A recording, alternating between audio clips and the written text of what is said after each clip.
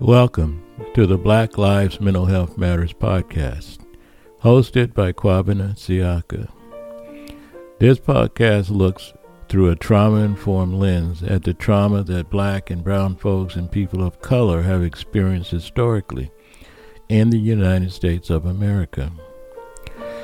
This podcast explores the justification for reparations to the Black and brown communities for the psychological and physical harm that has been and is being done to these communities by individuals and communities acting with coordinated conscious and unconscious schemes to destroy Black and brown people's self-esteem, self-confidence, and their self-worth.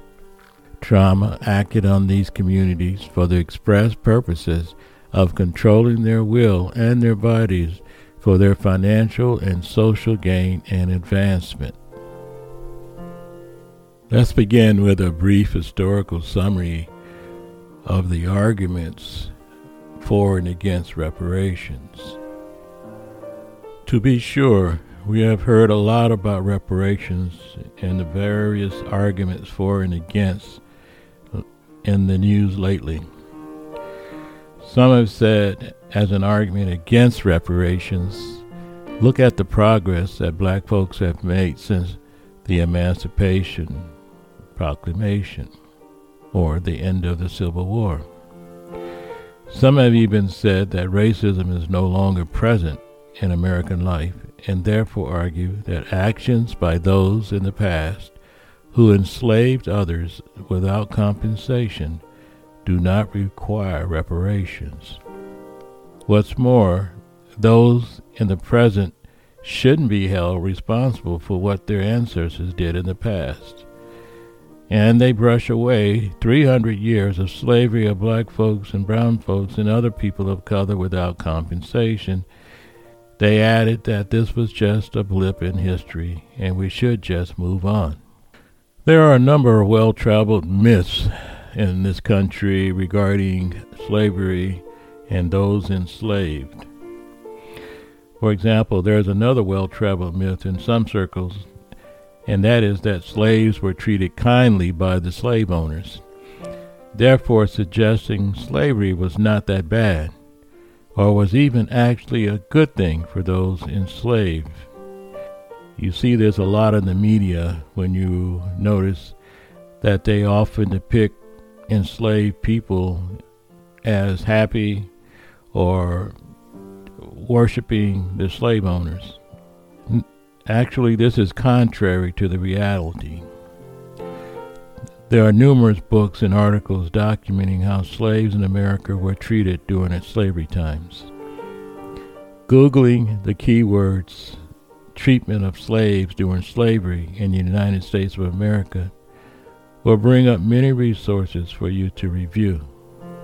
William T. Allen, a slave owner's abolitionist son, who could not safely return to Alabama, once said, "Cruelty was the rule and kindness the exception," unquote.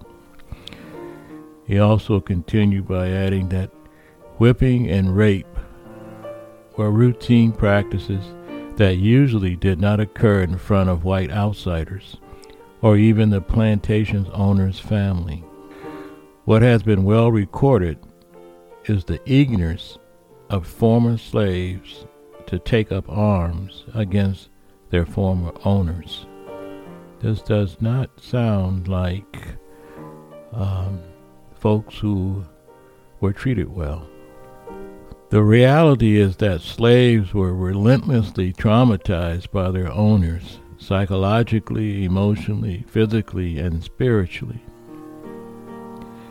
The cruelty employed to enforce obedience and maintain psychological control of people enslaved included lynching, mutilation, genital torture, castration, sexual assault, torture instruments used to subject those held in slavery to the most uncomfortable treatment imaginable. Rubbing pepper, salt, and other hard substances in wounds was also used. Brutal whipping, branding, and shackling just to name a few of the most common inhumane practices people held in slavery in the United States were subjected to. This behavior reached into every aspect of an enslaved person's life.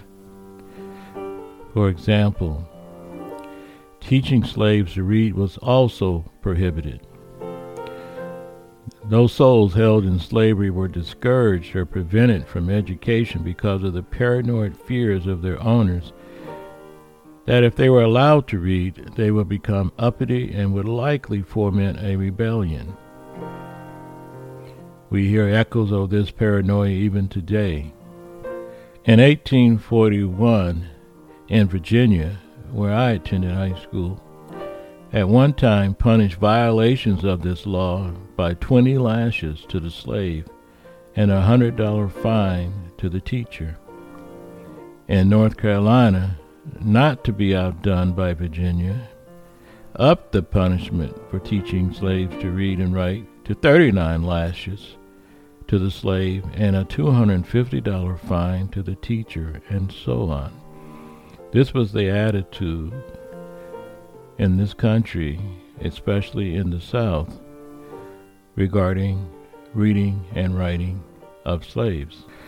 In Letters on Slavery, written in 1826, John Rankin, a well-known abolitionist, wrote, "Thousands of them are pressed with the gnawings of cruel hunger during their whole lives, and an insatiable avarice will not grant them a single comfortable meal to satisfy the cravings of nature.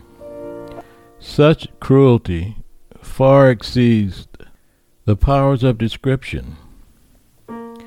Thousands of them are really starving in a state of slavery and are under the direful necessity of stealing whatever they can find that will satisfy the cravings of hunger. And I have little doubt but many starve to death," unquote. This further certainly contradicts the notion that slaves were better off being enslaved than not. The only retreat the enslaved had at some times was in their quarters, and that is where enslaved people developed and passed down skills which allowed them to supplement their poor diet and inadequate medical care with hunting, fishing, gathering wild food, and herbal medicines. And there the adults taught their children how to hide their feelings to escape punishment, and to be skeptical of anything a white person said. Many slave parents told their children that blacks were superior to white people who were lazy and incapable of running things properly, an opportunity to try to salvage some measure of self-esteem or self-worth, and as a means of survival in a cruel and mean world. Although this may seem odd, even unseemly and unfair to many, when we look at the current movement to remove critical race theory from schools, we can see a pattern. This is a variation of the theme based on the same reasoning. We let them read, but only what we want them to, because telling the truth about what happened to folks enslaved might be too scary for our children to hear or know, or even further might lead to societal unrest, empowered by this new knowledge of inhumane treatment perpetrated against black folks and others. The argument by those who arrogantly object to telling the other side of the story go a long way back in time, directly to slavers and the slave mentality who prevented black folks from reading at all.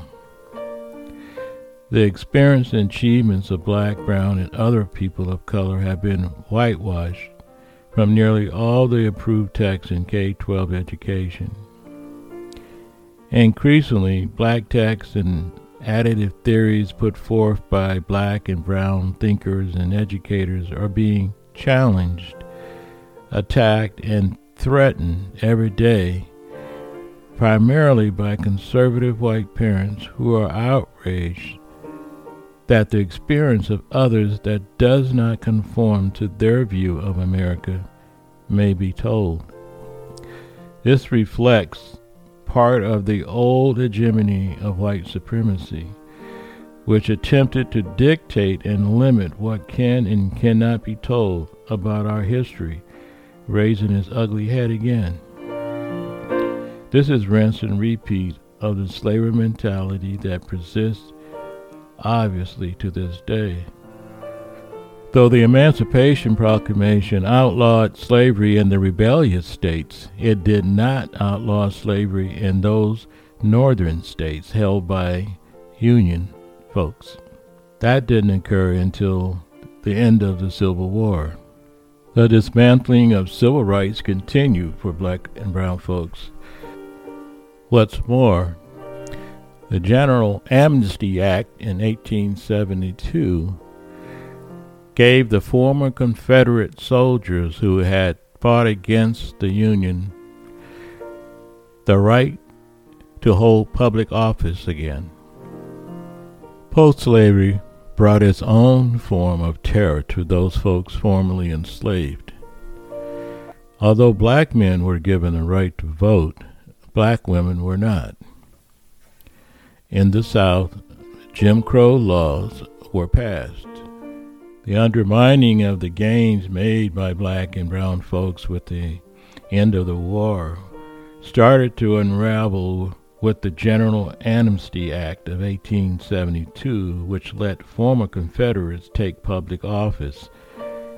And they did so and started to rewrite the laws affecting black and brown folks and their freedom. With this newfound power, Southerners and Southern sympathizers of the lost cause packed courts and the Congress with their own agenda to undermine the rights of black and brown folks. For example, in 1866, the Ku Klux Klan was formed and ran essentially unimpeded through the black and brown communities, terrorizing them without any consequence whatsoever. They not only used violence against black Americans, but they also used violence against white Republicans at that time, who were Lincoln Republicans. Their goal was to move them from the polls so that they couldn't exercise their right to vote, and therefore allowed white Southerners and those who sympathize with them the opportunity to control the narrative and to create policies that undermined the rights of black and brown communities and individuals. Separate but equal refers to the infamously racist decision by the U.S. Supreme Court in Plessy versus Ferguson, which was decided in 1896, that allowed the use of segregation laws by states and local governments. This decision continued the onslaught against the black and brown communities and was upheld until 1954. That decision was Brown v. Board of Education, one that many people have heard about by now. In that decision, the justices ruled unanimously that racial segregation of children in public schools was unconstitutional and was one of the cornerstones of the civil rights movement, and helped establish the precedent that separate but equal education and other services were not, in fact, equal at all.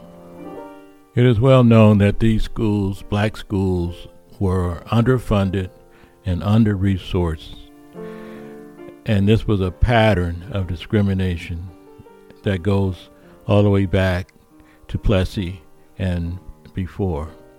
But I digress. The point here is that black community has been attacked and traumatized in every facet of human life.